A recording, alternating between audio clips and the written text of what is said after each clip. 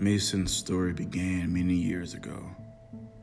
Witnessing violence at a young age changes the way you see the world. Blackthorn City had always been a hub for crime and other misfortunate events. The buildings and houses had become a reflection of its city. Broken windows, boarded up doors, and homeless squatters were very common in Blackthorn. It rains and turns into thick fog often, but that's okay, because at least it washes the blood and grime off the streets.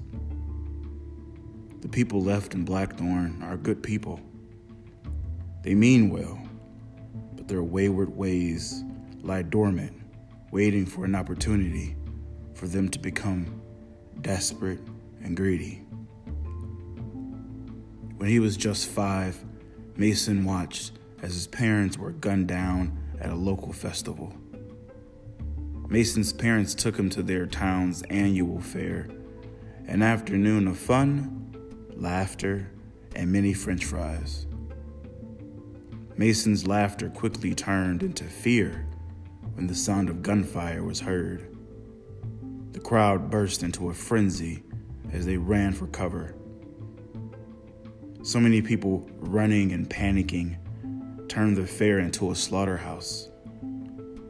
There were bodies laying by the Ferris wheel, and a stream of blood flowed down the cobblestone pavement. Stepping out slowly into the puddle, Mason looked around to see if it was safe. Safe enough to stand up, that is. He might have been young, but he maintained his composure until he saw his parents. He looked over the metal trash bin that he hid inside, and as the thick cloud of gun smoke cleared, he saw his mother staring in his direction. He quickly ran over to her and kneeled down by her side. He could feel his heart beat faster than he had ever thought possible. Faintly breathing, his mother caressed Mason's cheek. A single tear rolled down her eye. "Don't let go, Mason." She took her final breath as her hand went limp. Mom, wake up. Come on, Mom, wake up," Mason exclaimed. His mother was gone, but he kept trying. He looked around to find his dad while kneeled down next to his mom. He got up, and before he could walk across the short street to the other side of the park, he found his father. Mason threw up almost immediately. He couldn't control his balance anymore and dropped to his knees. His father had been shot multiple times in his stomach and in his leg. It looked like he might have been hit by a bullet in the jaw, because his jaw was detached and his teeth began falling out of the roof of his mouth. Mason's tears burned inside of his eyes, and the pain became too much for him to hold in. So he let out a window-breaking groan. He soon blacked out next to his father afterwards. Mason spent years alone after the massacre at the festival. It was his birthday today. He was turning 16. He bumped into a teenager around his age some time ago. They became friends from the very start, really good friends. Stan let him stay at his place for as long as he needed. In a sense, Stan was the only family Mason had left. After a few months of living with Stan, Mason began to get bad migraines. They were so bad that sometimes he didn't leave the bed for days. One day he walked into the living room where Stan watched football like he typically does. The two greeted each other and continued on with their business. When Mason met Stan, they talked about Mason contributing rent, food, the necessities. He was fine with it, and he was more than willing to start paying some of the rent. The only issue was Mason had never had a job and he needed money soon. He thought about the idea of robbing people for quick, easy cash. In the kitchen, Mason looked out of the window and saw a man walk into his car. The warm summer rain fell from the sky. The clouds darkened, and no one was outside. The perfect storm for something terrible to happen. An older guy walked out of his apartment and began walking to his car.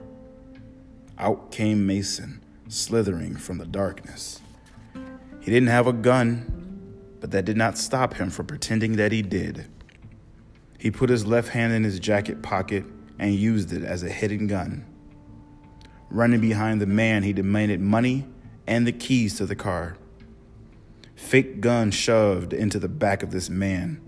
It all seemed too easy. The man dropped his keys and Mason bent to reach them. He was quickly met with a swift knee to the temple, stunning him instantly. The man turned around to show off his scruffy beard and scar that ripped down the left side of his face. He looked down at Mason and struck him in the head again. Hours went by until Mason regained consciousness, waking up groggy in an abandoned basement. Looking around the room, he squints to cover his eyes from the bright light above. He started to stand, but was too groggy and fell back to his knees. The name's Frank Silver. And let's just skip over the Macho Man bullshit, yeah? Frank smirked. Yeah, sure, fine. But just know, I'm gonna kill you, Mason replied. Frank reached into a drawer and pulled out a yellow folder. He tossed it onto the table in front of them and pointed to it as he lit a cigarette and slowly walked around the room. Mason looked down at the folder, opened it, and started flipping through the papers. Confusion was the only thing that he felt. The pain, the rage, it all subsided quickly. Still looking through the documents, he slightly looked up at Frank. Yeah, okay. So what? Some men died a few years ago. What about it? People die every day, Mason said, confused. Frank walked over to the folder and pulled out a sheet with a headline and picture on it. Not like this, friend.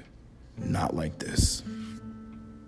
At this point, both Frank and Mason read and reread the headline and analyzed the picture. The headline read, 11 men presumed dead after tragic explosion. Okay, so what does this have to do with me?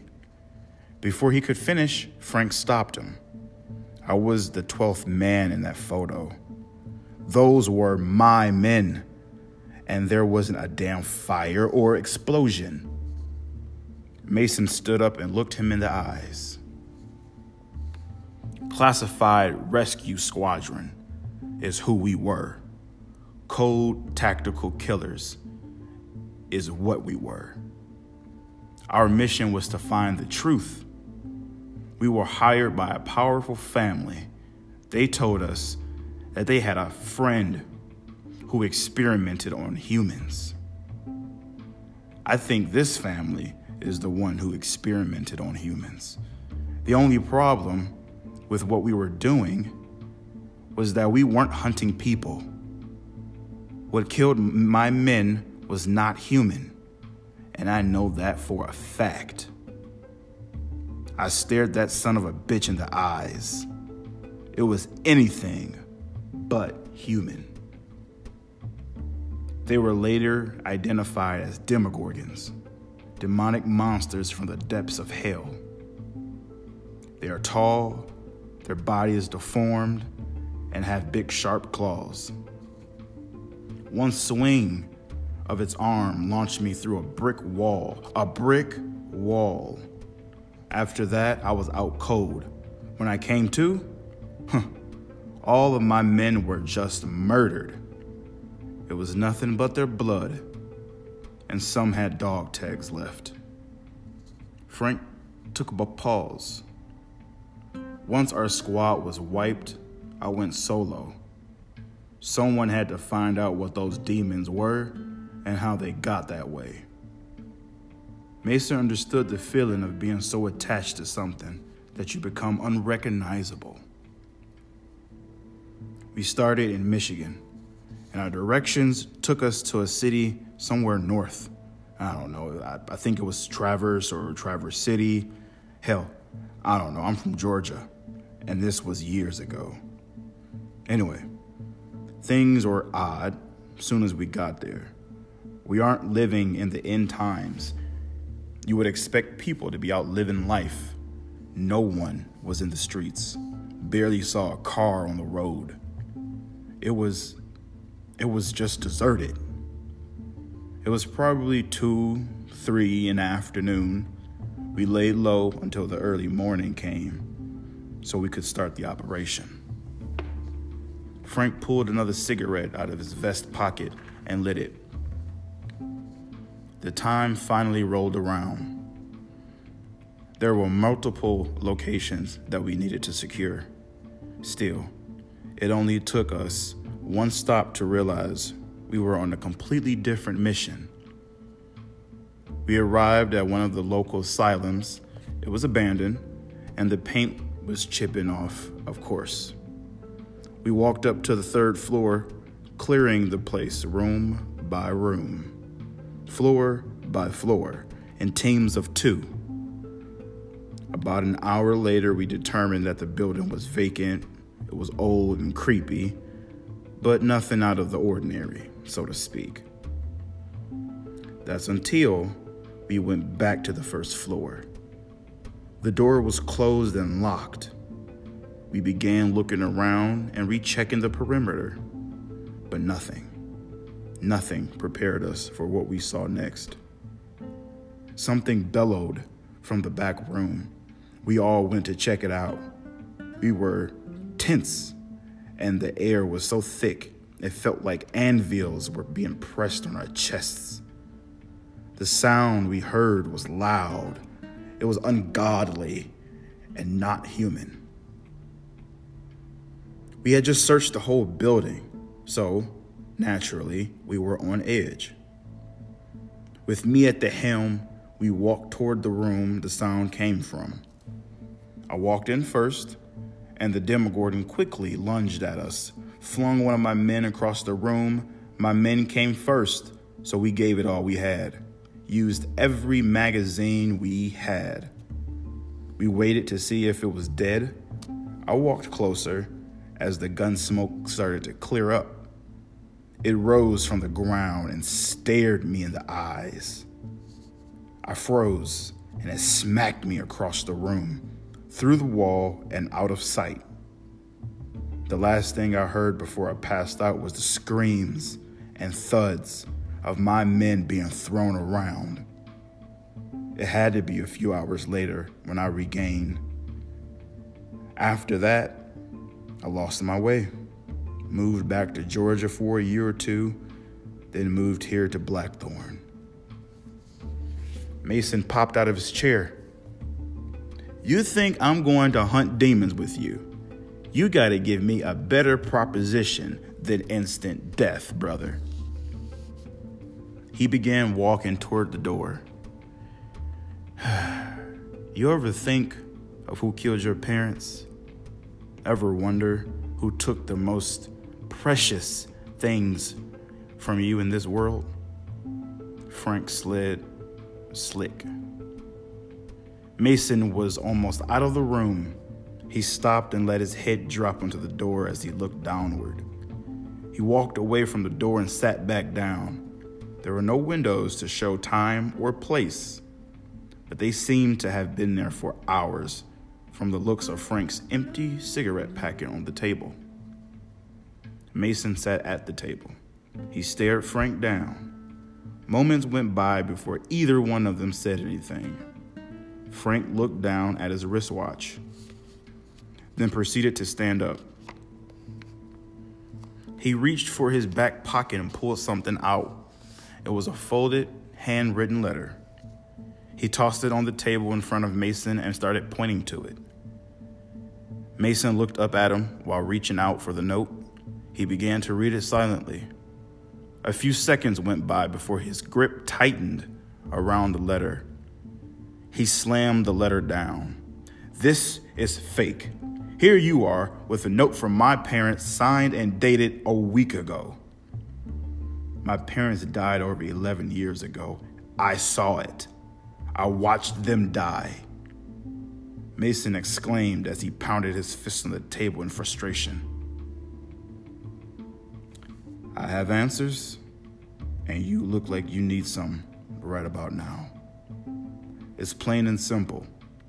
You help me hunt, and I will tell you who killed your parents and where you can find the son of a bitch." Mason was struck with so many emotions and thoughts. Part of him still assumed Frank was lying, a ploy just to get him to follow commands. Then again, what if Frank was telling the truth? What he would do if he knew his parents' killer. Mason decided to hear out Frank's proposition. So now you understand why you're here. Let's say I'm thinking we team up, partner up, Batman and Robin. I don't care how you put it. Now, the family gave me coordinates to follow. It should take us to another hot zone. Are you in or are you out?